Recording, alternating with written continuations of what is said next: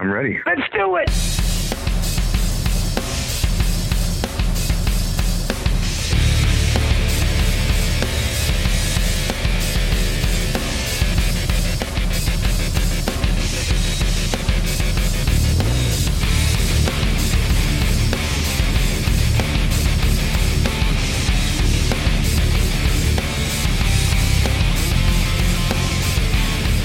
Welcome, one and all, to episode 281 of the Mars Attacks podcast. I'm your host, Victor, and this is a continuation of the show that I recorded with Johan and Jeremy on the 8th of July. Again, we were advertising Dan Lorenzo, which we'll talk about throughout the episode, but due to technical difficulties, that just never took place.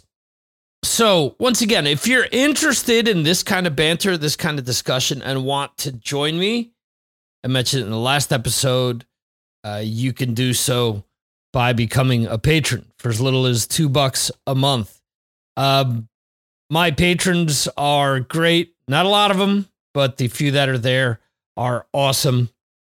I can't thank them enough, because they truly show up for pretty much everything that I do, and I greatly, greatly appreciate it. I say it all the time, there's a million things that people can be listening to or people can be watching, and just the fact that even one person chooses to follow what I do is just beyond awesome.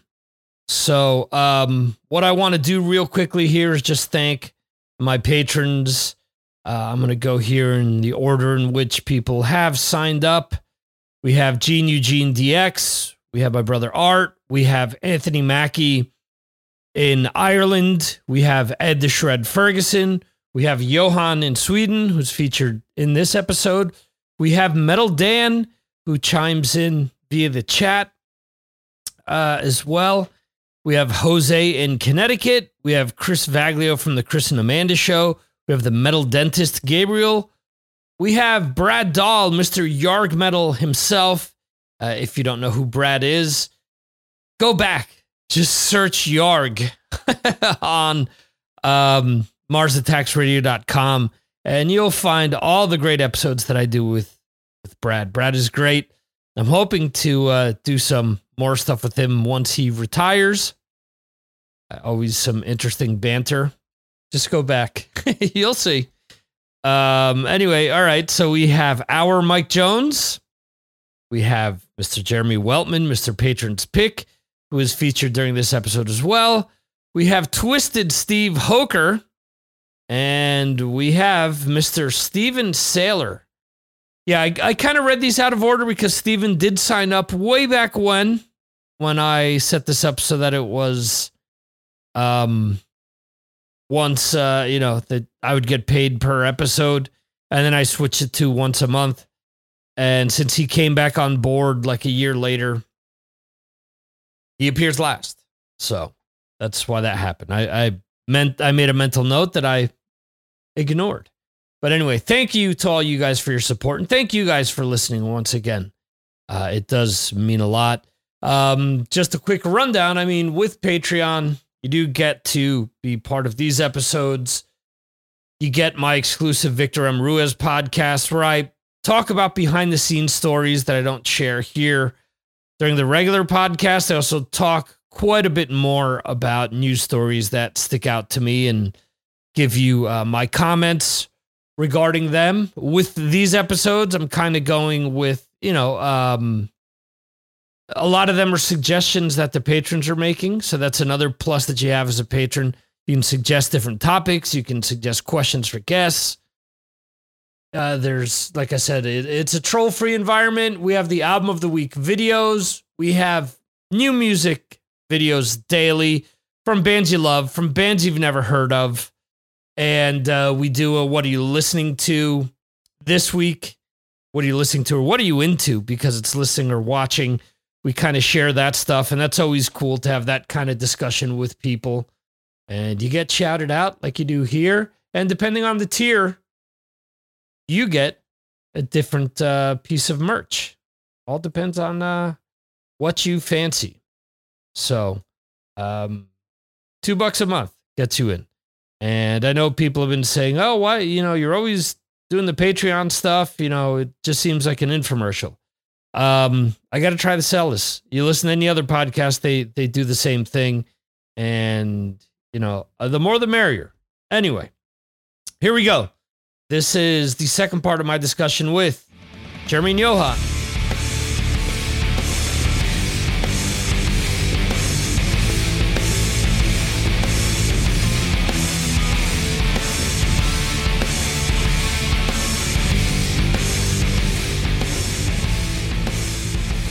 The other thing that people have been kind of going apeshit for is Vince Neil with the teleprompter. Vince obviously isn't the first person to use one. And, I've seen people defend him. People go after him. Vince has never been Ronnie James Dio. Let's be honest here, because I have bootlegs from back in the Shout at the Devil tour. And he was gasping for air and missing lyrics back then too. So how much is the teleprompter actually helping him is what I'm trying to say. The teleprompter isn't singing for him. I don't know. It's weird because he probably doesn't use that with his solo band and he's singing a lot of the same songs. So, I don't know. It's weird. Rob, you're saying that at least he's not using tape. Tape's just a lot of hee-haws in the songs. Motley Crue is probably one of the first hard rock bands caught using tapes, actually, where they were playing, I forget at what show, and the tapes didn't go off. They have the choruses all triggered so that it sounds like the albums. And then it was just Mick and Nikki singing and Tommy with their natural vocals. And it sounded nowhere as good as the usual shows. So I don't know. The whole teleprompter argument. I mean, we've talked about Rob Halford and how he just stands there and stares at the teleprompter. From what I've seen, at least Vince is moving around from one part of the stage to the other. He's taking advantage of the fact that there's 10 teleprompters on stage. What do you think, Jeremy, about the whole teleprompter thing? Yeah, I think I'm sort of in the same camp as you just there. I mean, when I saw Rob Halford do it, and I wasn't sure that he was doing it because I couldn't see the teleprompter, but I kind of assumed he was, which was many years ago. And he just had his head down through the whole show, just looking downwards. And this was after quite a break where Judas Priest hadn't been formed and he sort of got back in the band. And so I kind of then put two and two together, realizing that, he hadn't done Judas Priest songs for a while. He was a lot older and he needed to read them. But I thought that was a bit much because he wasn't looking up at the crowd. He wasn't interacting. Right. And so I can see that that's a big problem. With the Motley Crue side of it, and bear in mind, I've also seen, I think I went to see Journey, Foreigner and Styx.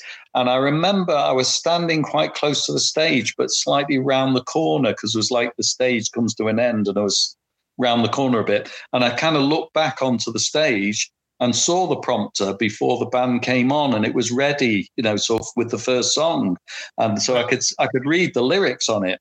But after I saw it, I just didn't think anything of it because the band just played normally. So if a band plays normally and you can't see the teleprompter, what's the problem? It's not like the band's recorded the vocal. If the vocalist is singing the song, I don't see there's a big problem at all. And if let's face it, we all forget. If I was to sing a lot of songs all in one night, I'd forget some lyrics, surely. So rather than them standing there forgetting what they're saying, I'd rather that they do it. But I was a bit miffed really when Bruce Dickinson mentioned this week because he was taking the piss again about to Rob because he was saying, oh, you can say, the teleprompter's got breaking the law, breaking the law, breaking the law, breaking the law, breaking the law all on it. But that's what comes up. If you've got all the lyrics for the whole song, it's going to come up with that. It's not that Rob needs that bit of the song. He needs the rest of the song. Mm-hmm. Yeah. Bruce often has diarrhea of the mouth. I mean, that's my whole thing with, with Book of Stools is that for years they bitched about bands cutting and pasting solos and different things. And, we've never done that. We've never done that. So you're telling me that Empire of the Clouds, that herd that's 18 minutes long that he wrote, you're telling me that was done in one take and wasn't, that the piano isn't separate from the orchestration and from what little actual work that other members of the band did? I mean, it's dumb. He's historically said that you could never play keyboards in a metal song, that would never work.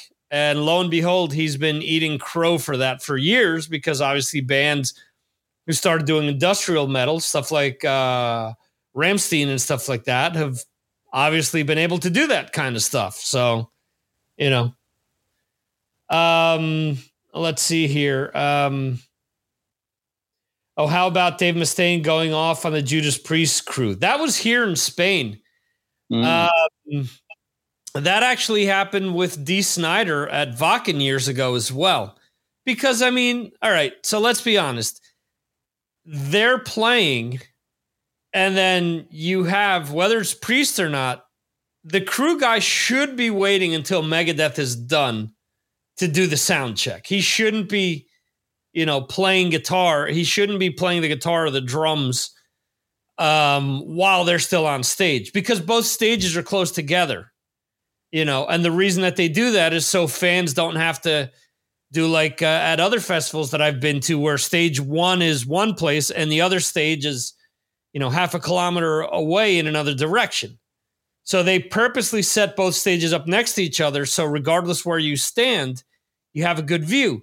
So if Megadeth is on stage and they hear, and someone else is playing guitar over their playing, I mean, I would get why he's pissed. So anyway, just to quickly come in on that, I absolutely agree with you. I mean, these people are artists. They're getting paid a lot of money as well to play and perform. And somebody like Dave, his songs are very intricate. Right. I mean, how can you listen to something else in the background? You're just about to start up one of your, quite complicated tracks that you need to play, and hear properly. I mean, it's just, I can understand it fully. Yeah, you're listening to Holy War, and then you're hearing some guy just cranking an A chord all the time, and it just, if you're on that side of the stage, you're like, what the hell's going on? I get it.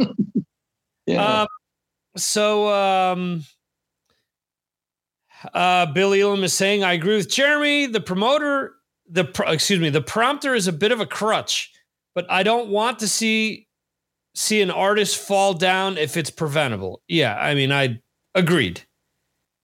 It also comes down to the argument that we've been saying, like with the show versus going to see a show versus seeing a concert. I get it. A lot of Kiss is pre-recorded now. Def Leppard has been for years. But are you paying to see the spectacle of the show and the experience? Or are you paying to see a concert where it doesn't matter? There are some bands where you can see like like the Helicopters, let's say. You go to see them live, you're not going to see them because of, their stage, the pyrotechnics, stuff like that. You're just seeing them play their brand of rock. And if they're off or if it isn't perfect, well, then whatever. It's part of their concert. But if you're going to go see Kiss or Motley Crue or Def Leppard or Metallica, you're expecting to see a certain amount of show. So I don't know. I'm kind of on the fence with some of this stuff.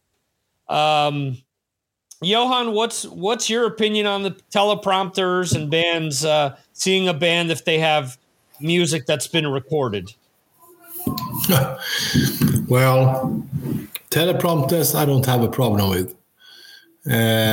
Bands being using tapes in the background.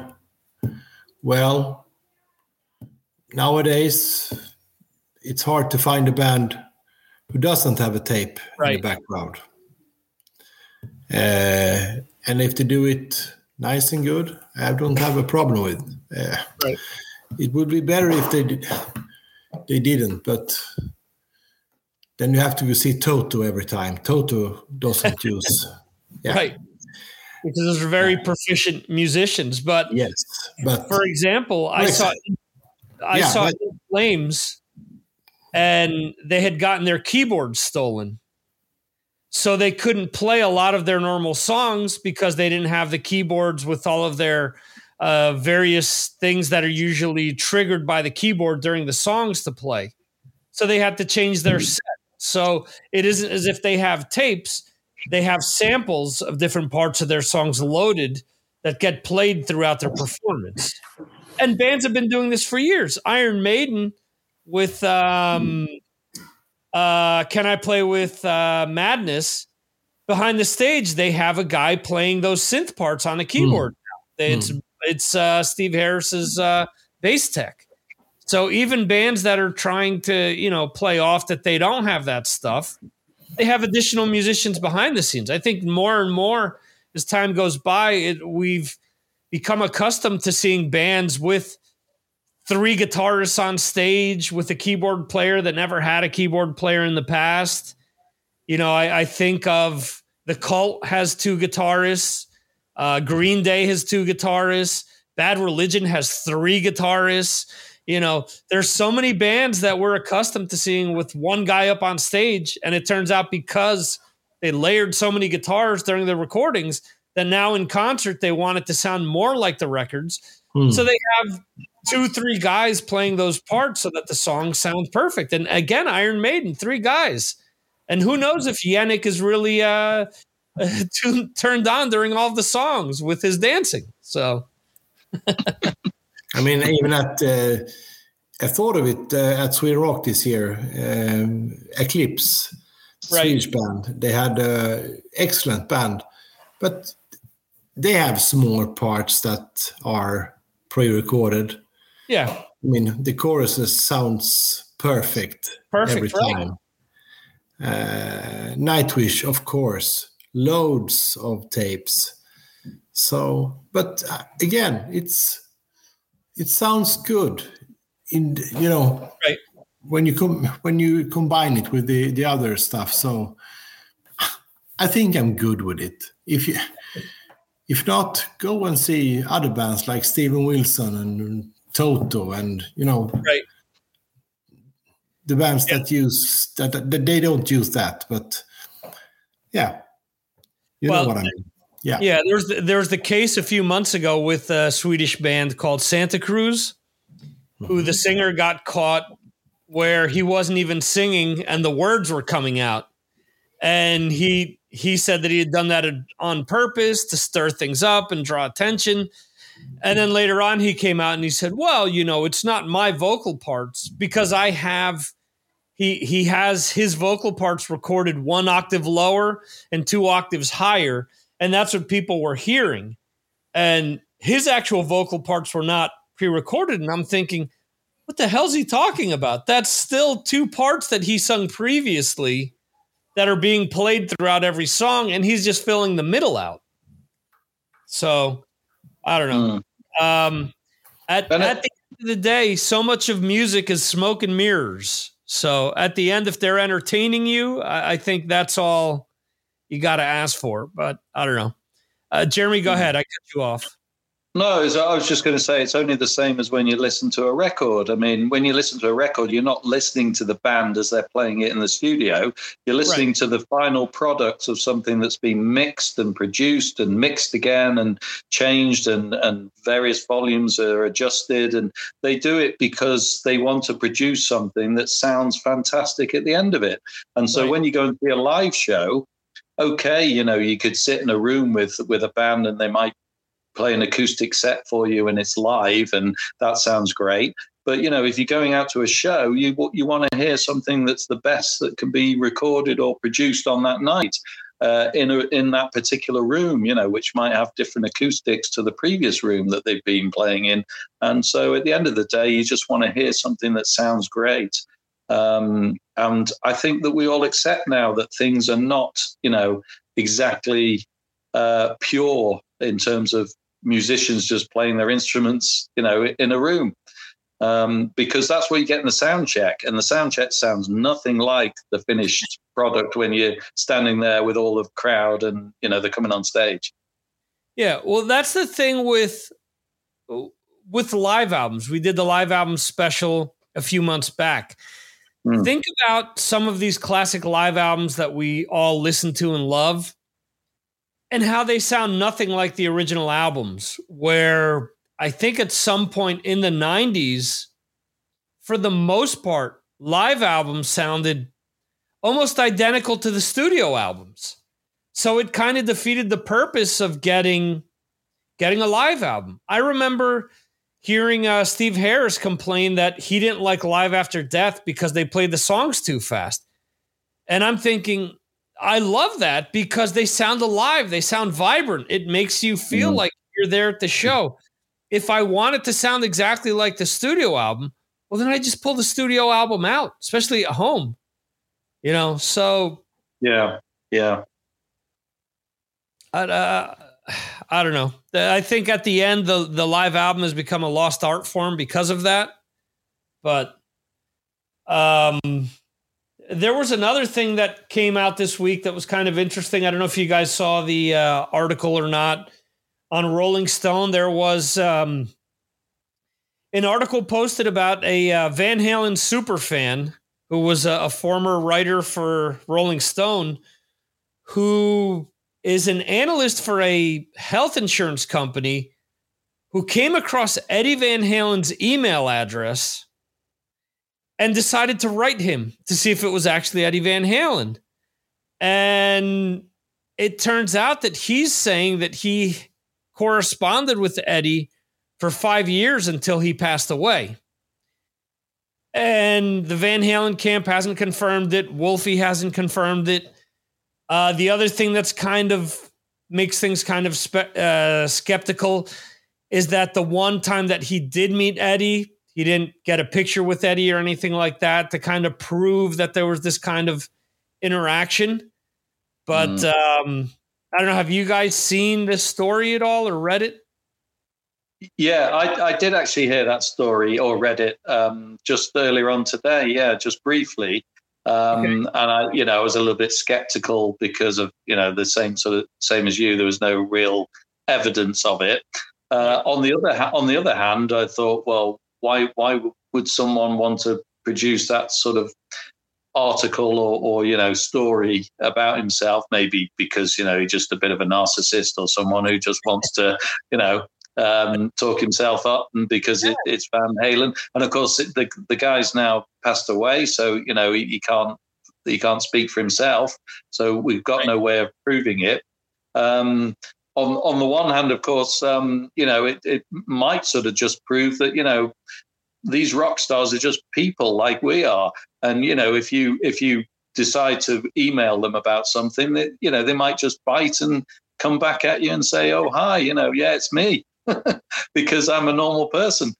Right. It's interesting that he, the things that he did to try to get his attention was not to like super fanboy with him.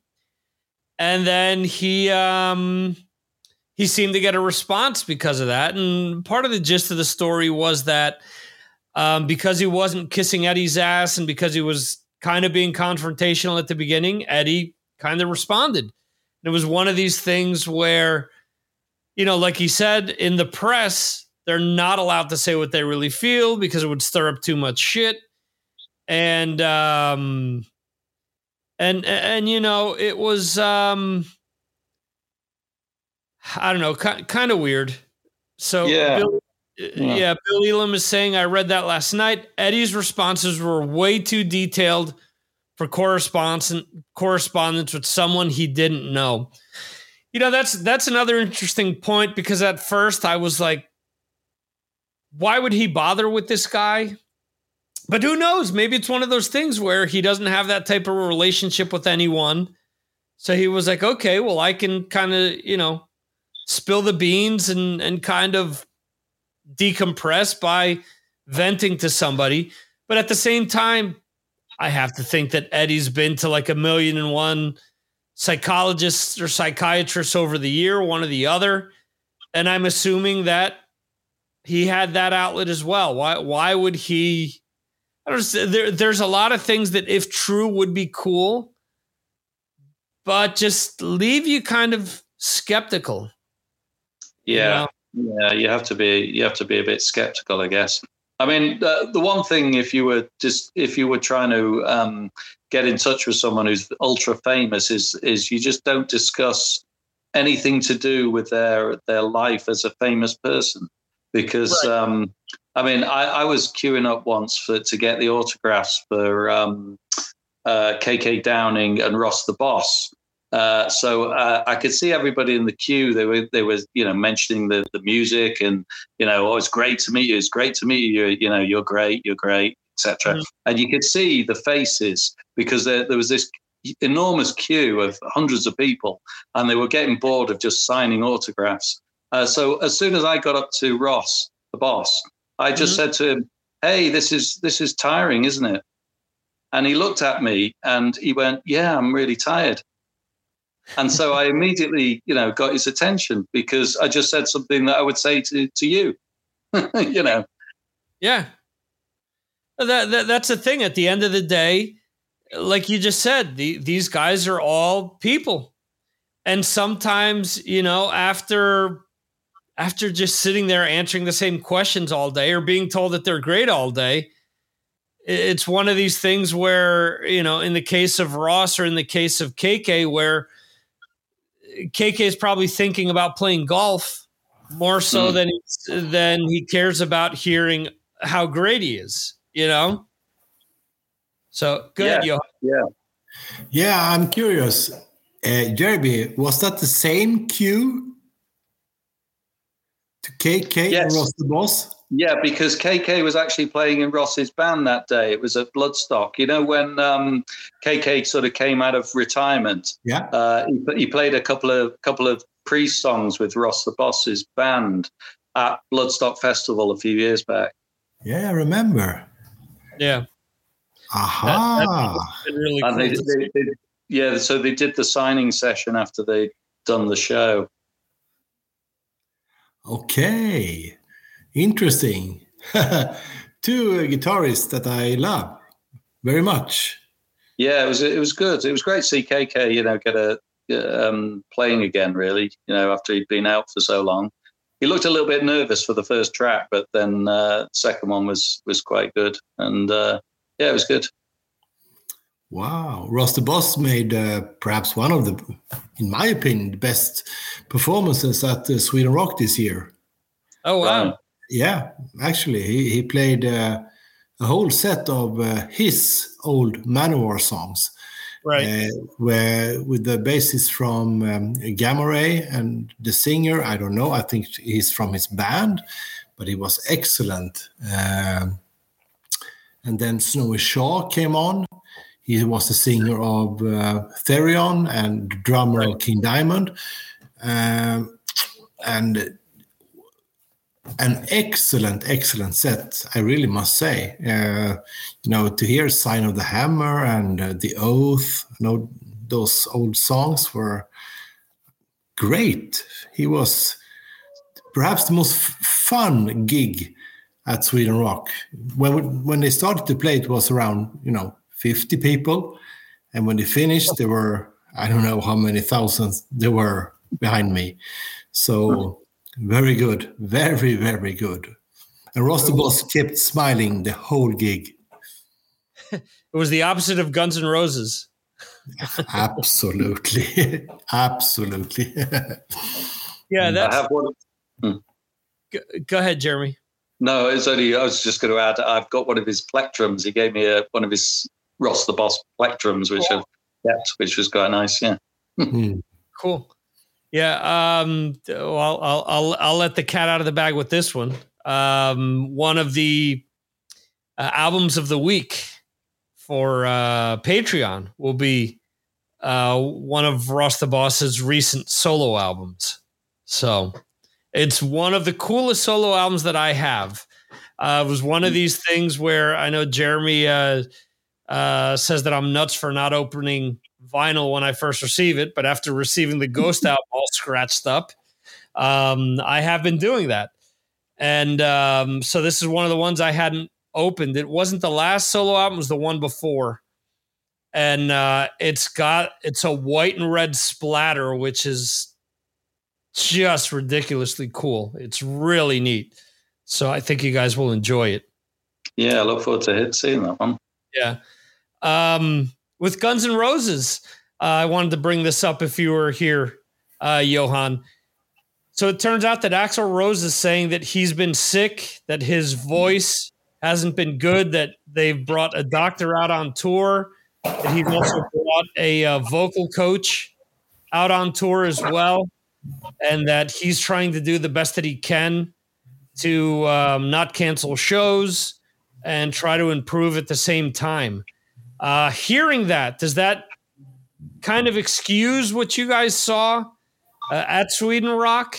That, he, or would you prefer him to have canceled the show? I don't know.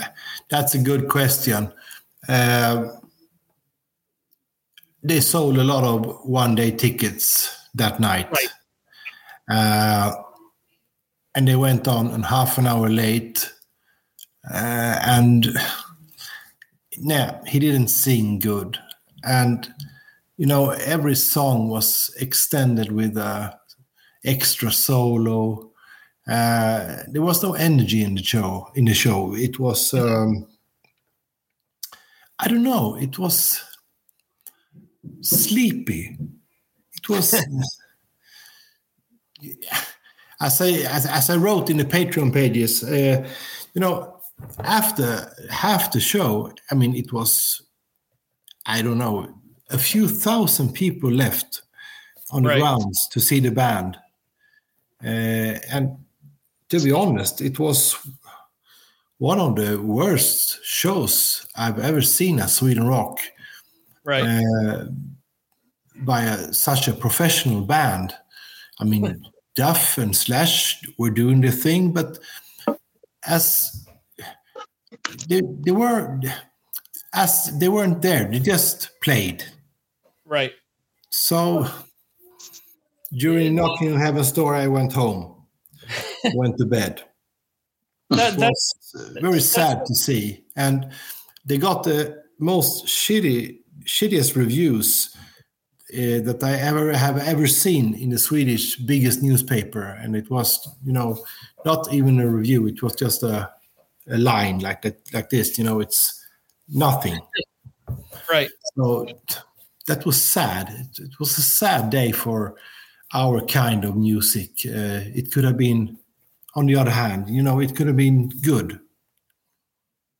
But yeah, Rob is saying that he doesn't blame you, Johan. Yeah, I don't know. It's weird. If his voice is bad, Duff has always sung songs in that band. Duff sung lead for his band Loaded. All right, so maybe Duff normally sings one song a night, but instead of doing extended versions, have Duff sing 3 or 4 songs. If that's the excuse that you need to have Axl resting, well, then do that. Or, in England, they brought Carrie Underwood out to duet with Axl. You're telling me that they can't do that? They can't bring guests out to do certain songs? They've been doing Back in Black. Fly Brian Johnson out and have Brian Johnson do Back in Black with the band, kind of like what they were doing with Axl and Slash, or even Angus actually showed up at one of the Guns N' Roses shows when Axl was in the band and doing stuff like that. There's a bunch of different things that they can do to really make it special and try to cut back on Axl singing. And I don't know. I do think it's interesting that he's come out and said, hey, I have a problem, I'm doing the best that I can, where others probably wouldn't do that. So I do think that is definitely, I think that's something courageous to an extent. He's very brave for doing that, because a lot of people would come up with other excuses, or even going back to what we said, they would just use tapes instead. But he wants to still deliver. They're still doing 3-hour shows. Yeah, I think we were unlucky because I saw some footage from, I think it was Oslo, and they sounded better. So I think we were a bit unlucky. Yeah. And they started half an hour late.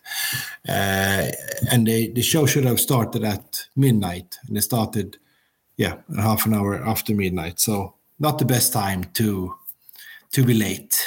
The last day at the festival. Yeah. No, I understand.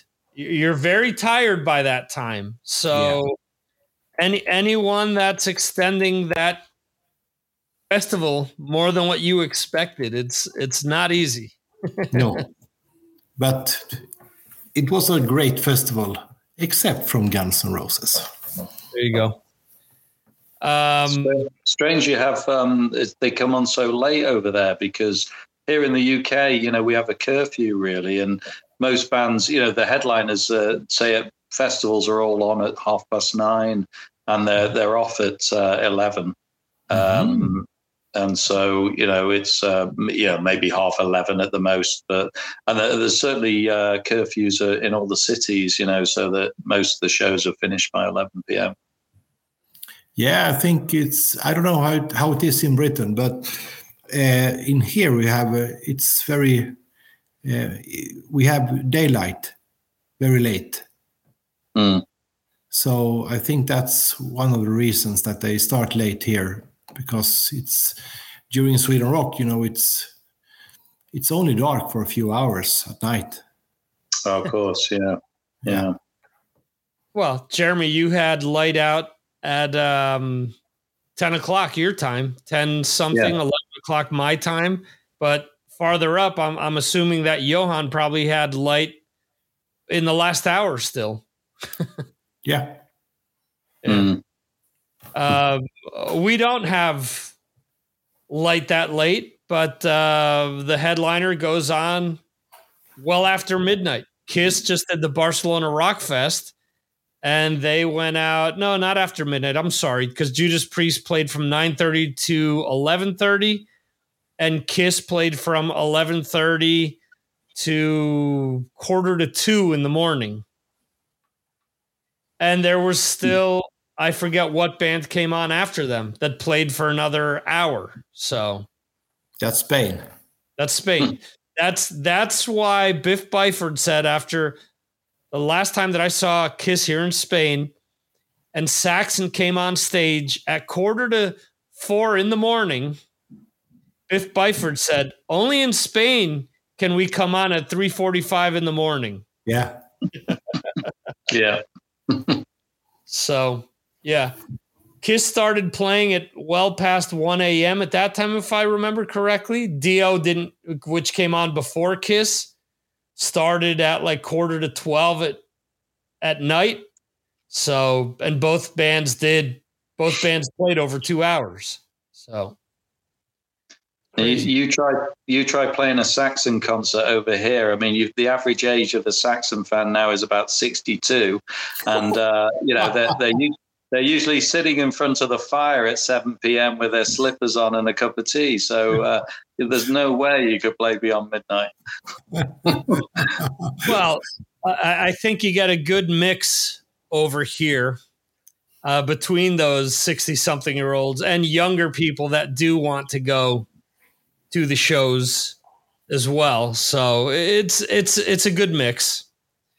They're equally inebriated by the time Saxon comes on. So yeah. That's a friend of mine who wanted me to go to a festival where Life of Agony was playing. We've been saying for years we want to see them live, and I couldn't make the festival. And I told him, I said, hey, so how were they? He goes, I don't know. He said, I think they were great. I had too many beers in me by that time. So, and we're talking about a surgeon. So, it was great. But so in a few minutes, we're expecting Dan Lorenzo to hop on in here. For those that are checking this part of the show out, we usually do this from So it's, let's see, 11 p.m. my time, which is 11 p.m. my time, 10 my time and Johan's time, 10 p.m. Jeremy's time. Correct, Jeremy? Am I saying that correct? Yeah. Yeah. And so that is 5 p.m. on the East Coast. And the first hour will be me chatting things up with some patrons who decide to join. And today we've done an extended episode of this because of the different interview time than usual. We do have Dan Lorenzo coming up in a few minutes. And the podcast will be split up into two pieces. So it'll be the first 90 minutes with Johan and Jeremy, and then the interview with Dan.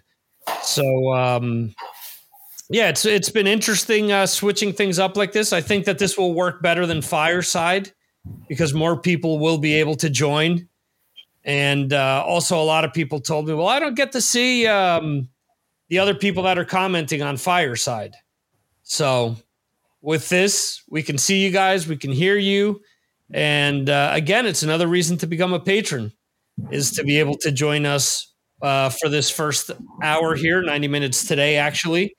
And to be able to throw questions around and just talk a lot of different music, which is what we all love to do. And it's always fun to speak to Jeremy and Johan. And we'll have you guys hang out for a few more minutes until Dan does join us. Any other topics that come to mind that you guys want to discuss before wrapping things up? New Dead Daisies single came out as well. I know you're not a big fan, but I thought it was okay. You know, it was enjoyable. Usual sort of stuff you expect from them. Glenn Hughes singing, so it sounds like his sort of solo stuff. Mm-hmm. They've released a couple now. They've got a new album coming out, and I think they're going on a tour in the US during I call it the autumn, you call it the fall. Yeah, so I mean, I like the Dead Daisies. I think they're pretty good, but they appeal to a certain audience, I think. How long does Glenn stay in the band? Because that's a question. Yeah, how long does Glenn keep playing? That's the wider question. Keep playing, and maybe Dead Daisies is paying the bills. Let's be honest, and maybe that's the thing until he decides to quit. Maybe he'll continue there. Yeah. The Dead Daisies is definitely like one of these things where you could do a lottery, or like one of these things where people pick a pool is what I'm looking for.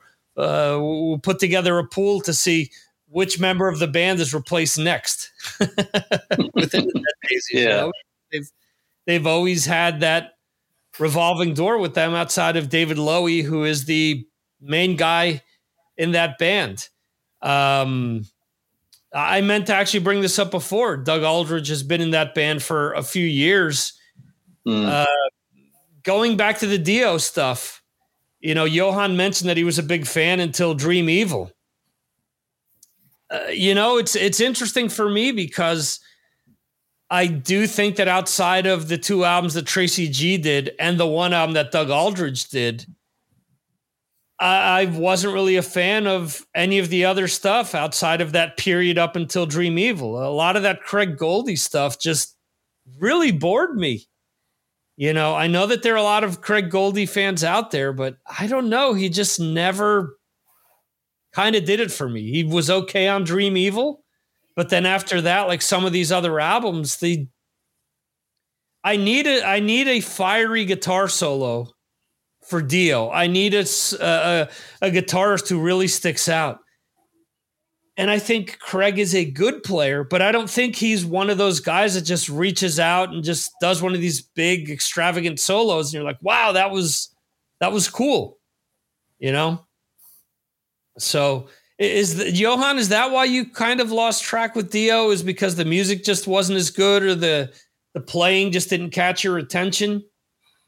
I lost track because the album after Dream Evil, can you remember? There was this young Irish man who played the guitar. Oh, Rowan Robertson. Yeah, Lock Up the Wolves.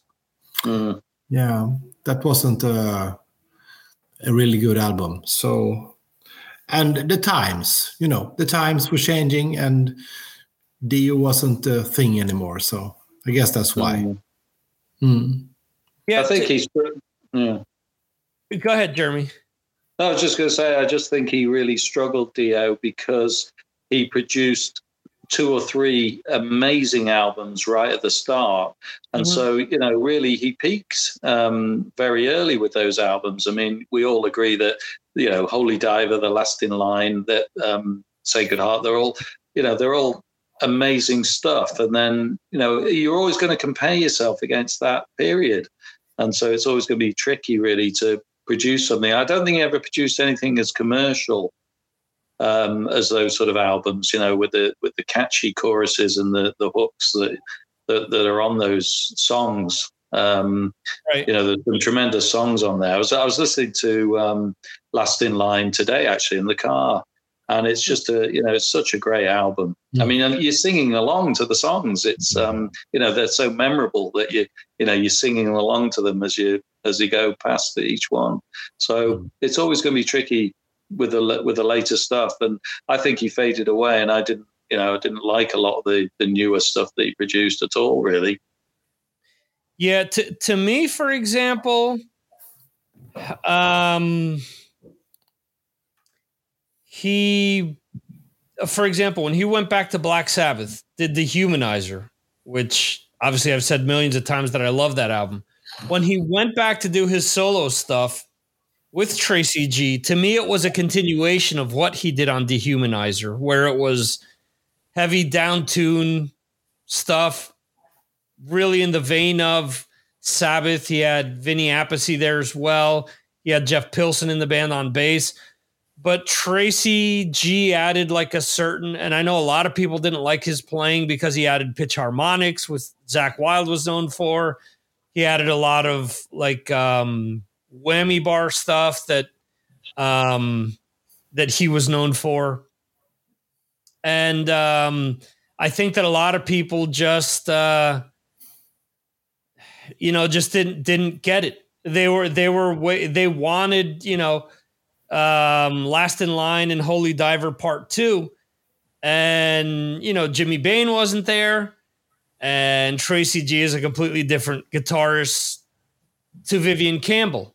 But even still, I do think that, in my opinion, there's a lot of good stuff on there.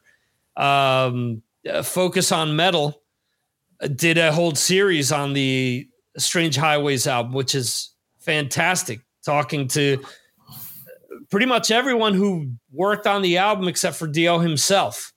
Talking to Craig Goldie, talking to Vinny Appice, talking to, I believe it's Mike Frazier who produced the album, and so on and so forth. So I think a lot of people like that album, but after that, I think a lot of people kind of lost track. Do you guys like the album that Doug Aldridge played on, Killing the Dragon? No. I'm not a massive fan of it.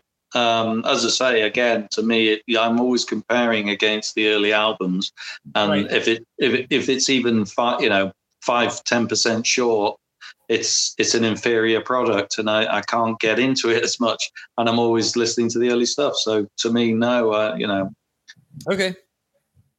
Now, does your wife feel the same way about that album? No, she completely disagrees with me. Yeah, anything Doug does is perfect to her. Does she like the song that he did with Lady Gaga? I've never asked her specifically whether she, on specific songs, which one she likes by him. I've got a feeling sometimes she doesn't even realize he's actually playing music when she goes and watches him. So it's more of a visual thing than a musical thing. Is that what you're saying? Very much so. Yeah. Yeah, very much so. Oh, that's great. Well, you're a good sport about it. Yeah. Looks like we have Dan running late here. I'm going to shoot him an email in a few minutes. If he doesn't connect, then we'll wrap up the show.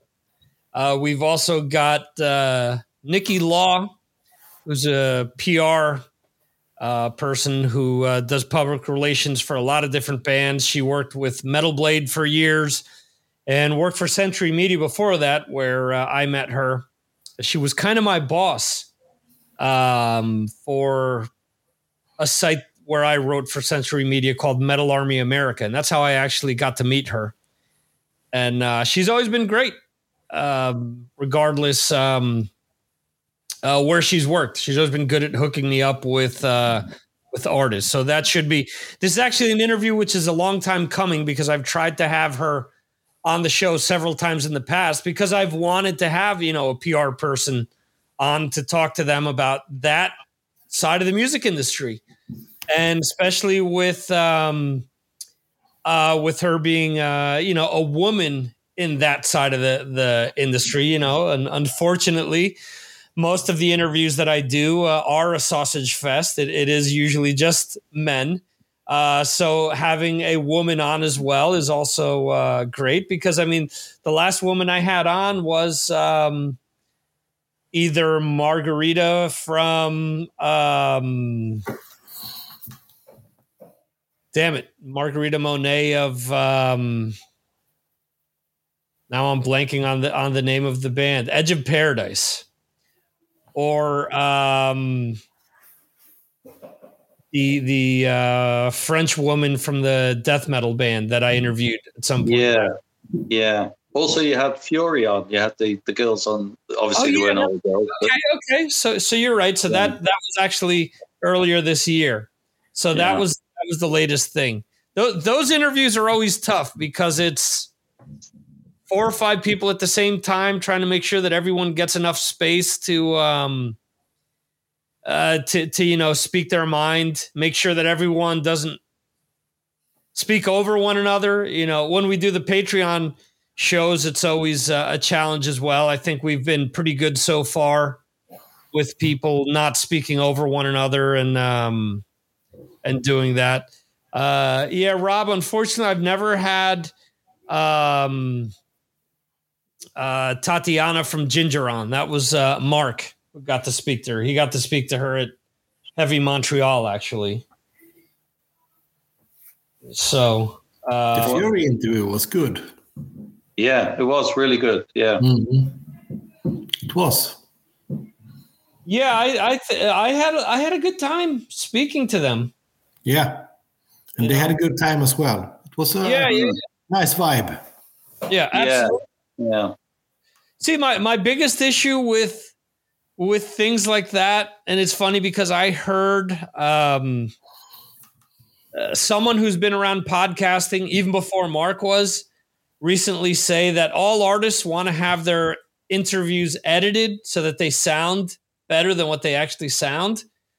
But I think that kind of stuff loses sometimes with the interviews. It kind of loses the authenticity sometimes, when we don't all speak perfect and cleaned up, and, we all throw in certain words that, we know they're filler words, but it's part of our speech as well. Yeah, absolutely. I wonder if Dan, I was just going to say, I wonder. See, now we're speaking over each other. Go ahead, Jeremy. Yeah, we've just illustrated what we said we don't do.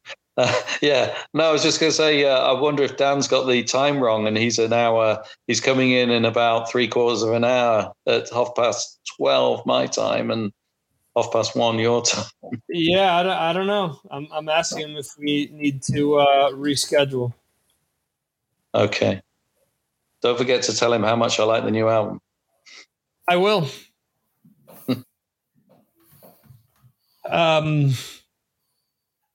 So yeah.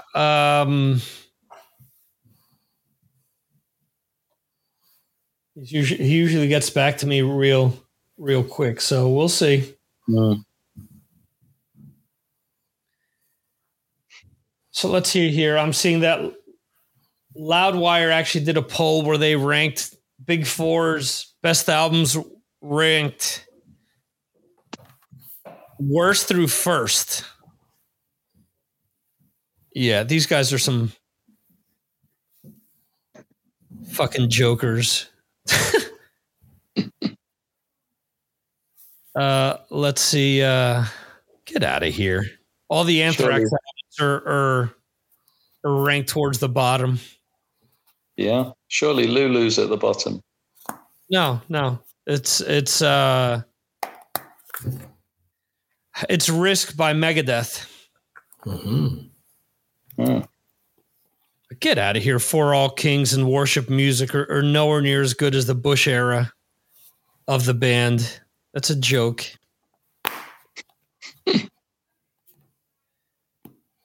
Yeah, all right. For All Kings were good. Well, okay, so this is their top 10.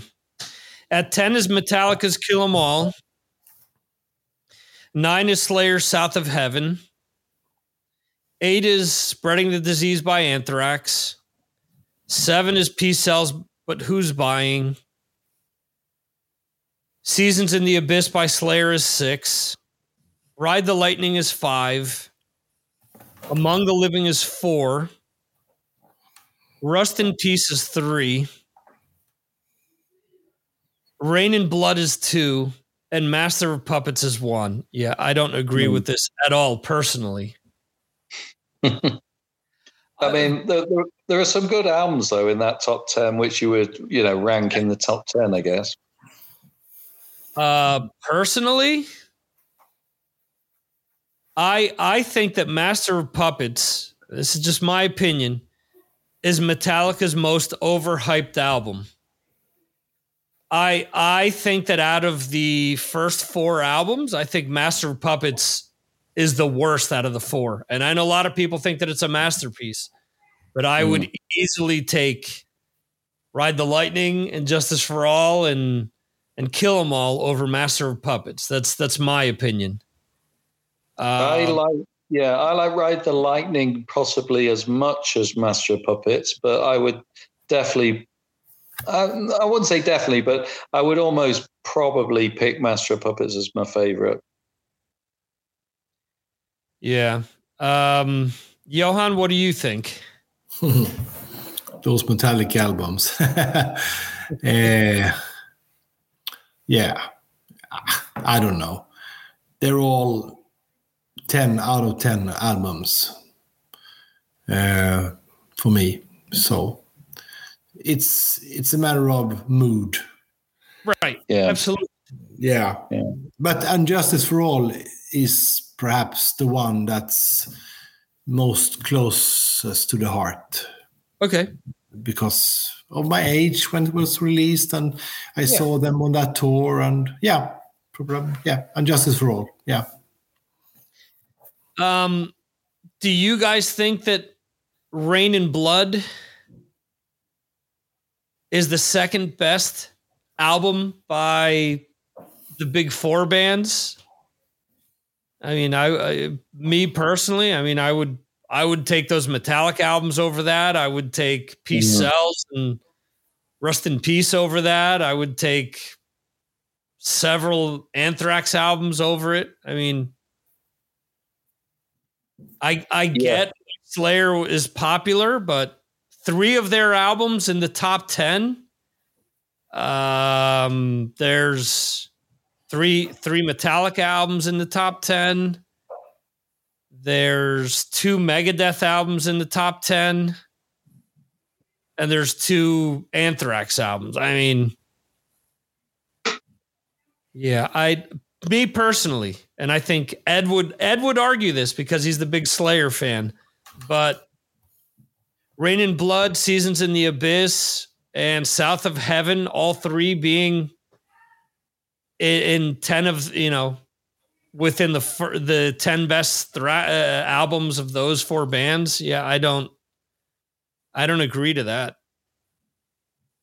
No.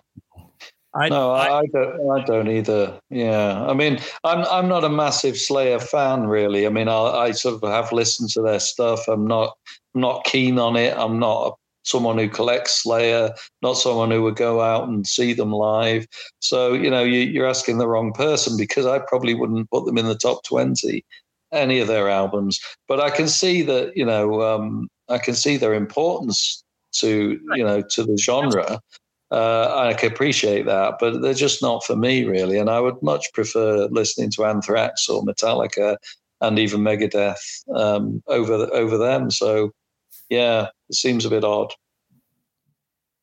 Yeah, I also don't think that the two albums that Anthrax has done with Joey since he's come back are better than any of the John Bush albums. I think the John Bush albums are all much better.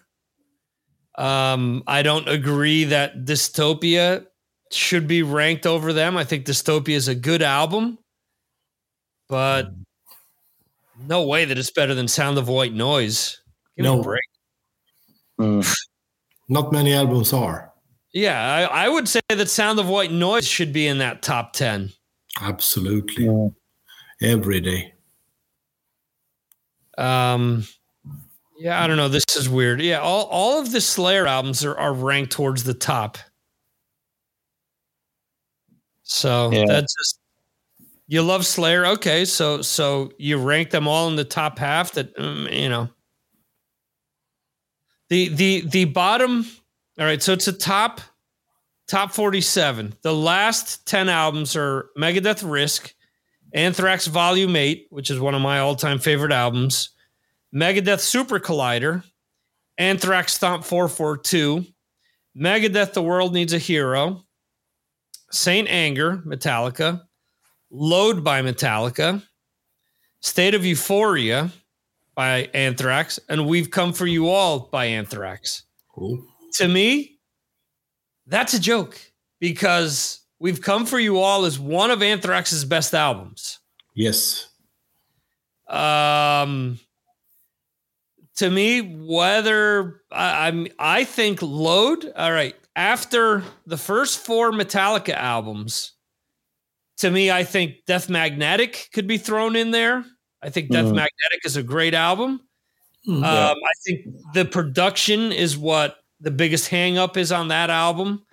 I think if they would have combined Load and Reload and made a complete album, it's not thrash Metallica. It's a hard rock album by Metallica. I think you have to take the album for what it is. And the problem here is that a lot of people, well, here we go. All of Slayer's albums are within the top 30. If you look at Slayer on Divine Intervention, they were tuning down. They're using 7-string guitars. They were trying to appeal to the masses and do what everyone else was doing. But a lot of people don't want to say that. You're telling me that the Divine Intervention, which was a hot steaming turd, is better than Load? I don't agree with that. Why? Because one is, it's still thrash, and the other one isn't. So what? Judas Priest didn't release, British Steel with every album. Point of Entry was different. Defenders of the Faith is different. Screaming for Vengeance is different. Priest, for better, for worse, evolved. I don't know. I think that all of these polls are put together just to rile people up and get them to check this out. Oh, did you see what Loudwire wrote? Yeah. And that's the only reason they do it is to just piss people off and get people to click on the site. I got to start doing these types of polls and purposely doing them just to annoy people. Do a poll where Bruce Dickinson is listed 50th out of the top, metal singers. Bruce Dickinson is 50. I would instantly get millions of hits, and at the end of the list, I would say, haha, made you look, something like that. But I mean, for real, you have like Rolling Stone doing these, greatest guitarists of all time. And it turns out that, Eddie Van Halen isn't in like the top 25. You have Jack White, who I like a lot of White Stripes, but Jack White can't be number 3 on the list. You can't have Billy Joe Armstrong as number 9 on the list.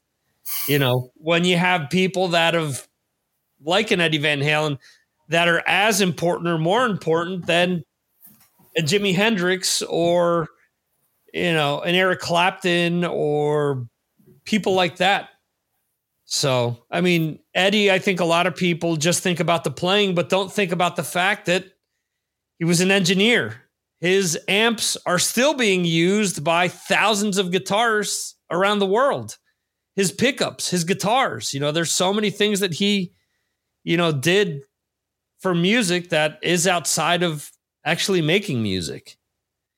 So, real quickly here in the chat, if Dan doesn't hop on before the top of the hour, we're going to end the show.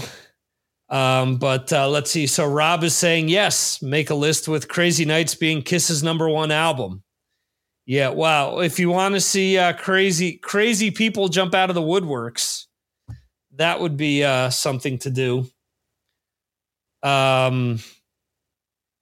Let's see here. Yeah. Rob is saying that he loves Stomp 442 by Anthrax.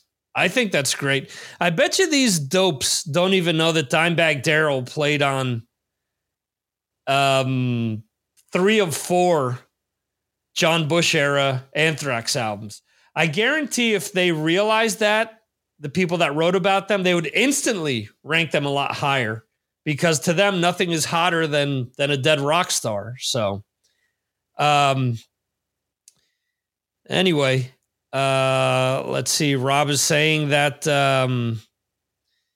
that's a show we should do, our favorites of these. Yeah, we did our favorite thrash bands last week. I mean, that's one of the things that I wanted to do, but just lack of time. What I wanted to do was, after voting on the best thrash bands, doing a list or voting on the #1 band's best albums.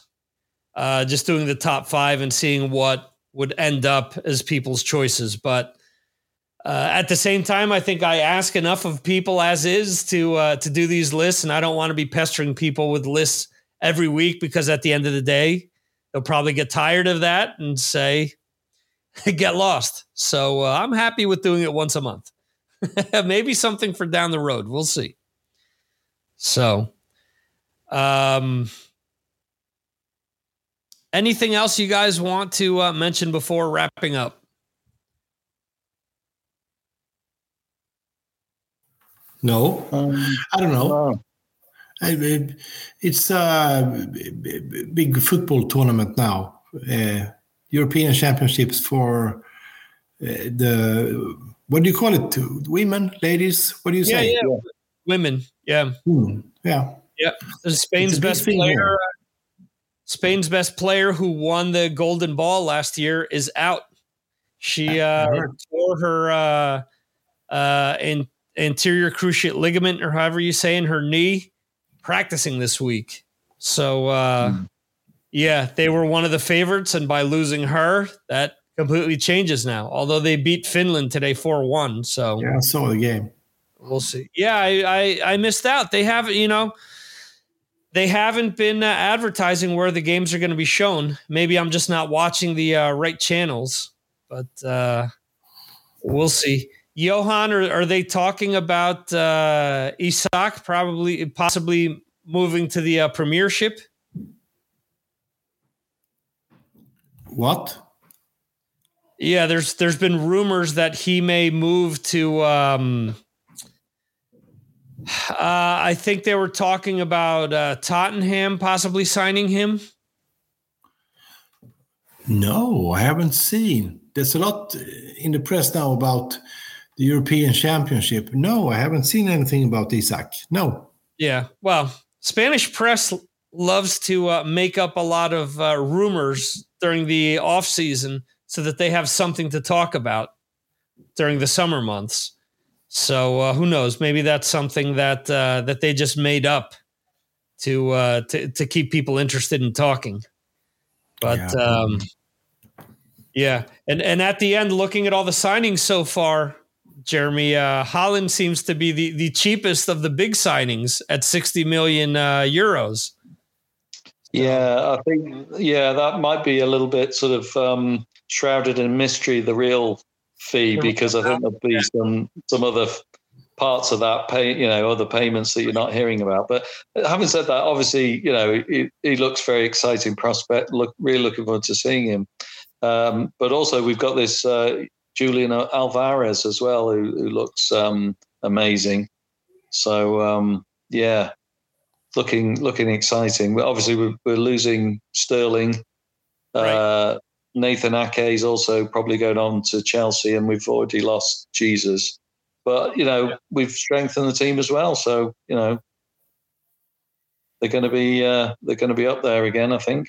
Just who could beat us to win the league this time? What do you think about the rumors of Bernardo Silva coming to Barcelona? Yeah, well, that's been going on for a while, because that was even the beginning of last season, where we knew that he wanted to leave City and go back to either Spain or Portugal, because he's got family out there, and obviously it's going back home for him.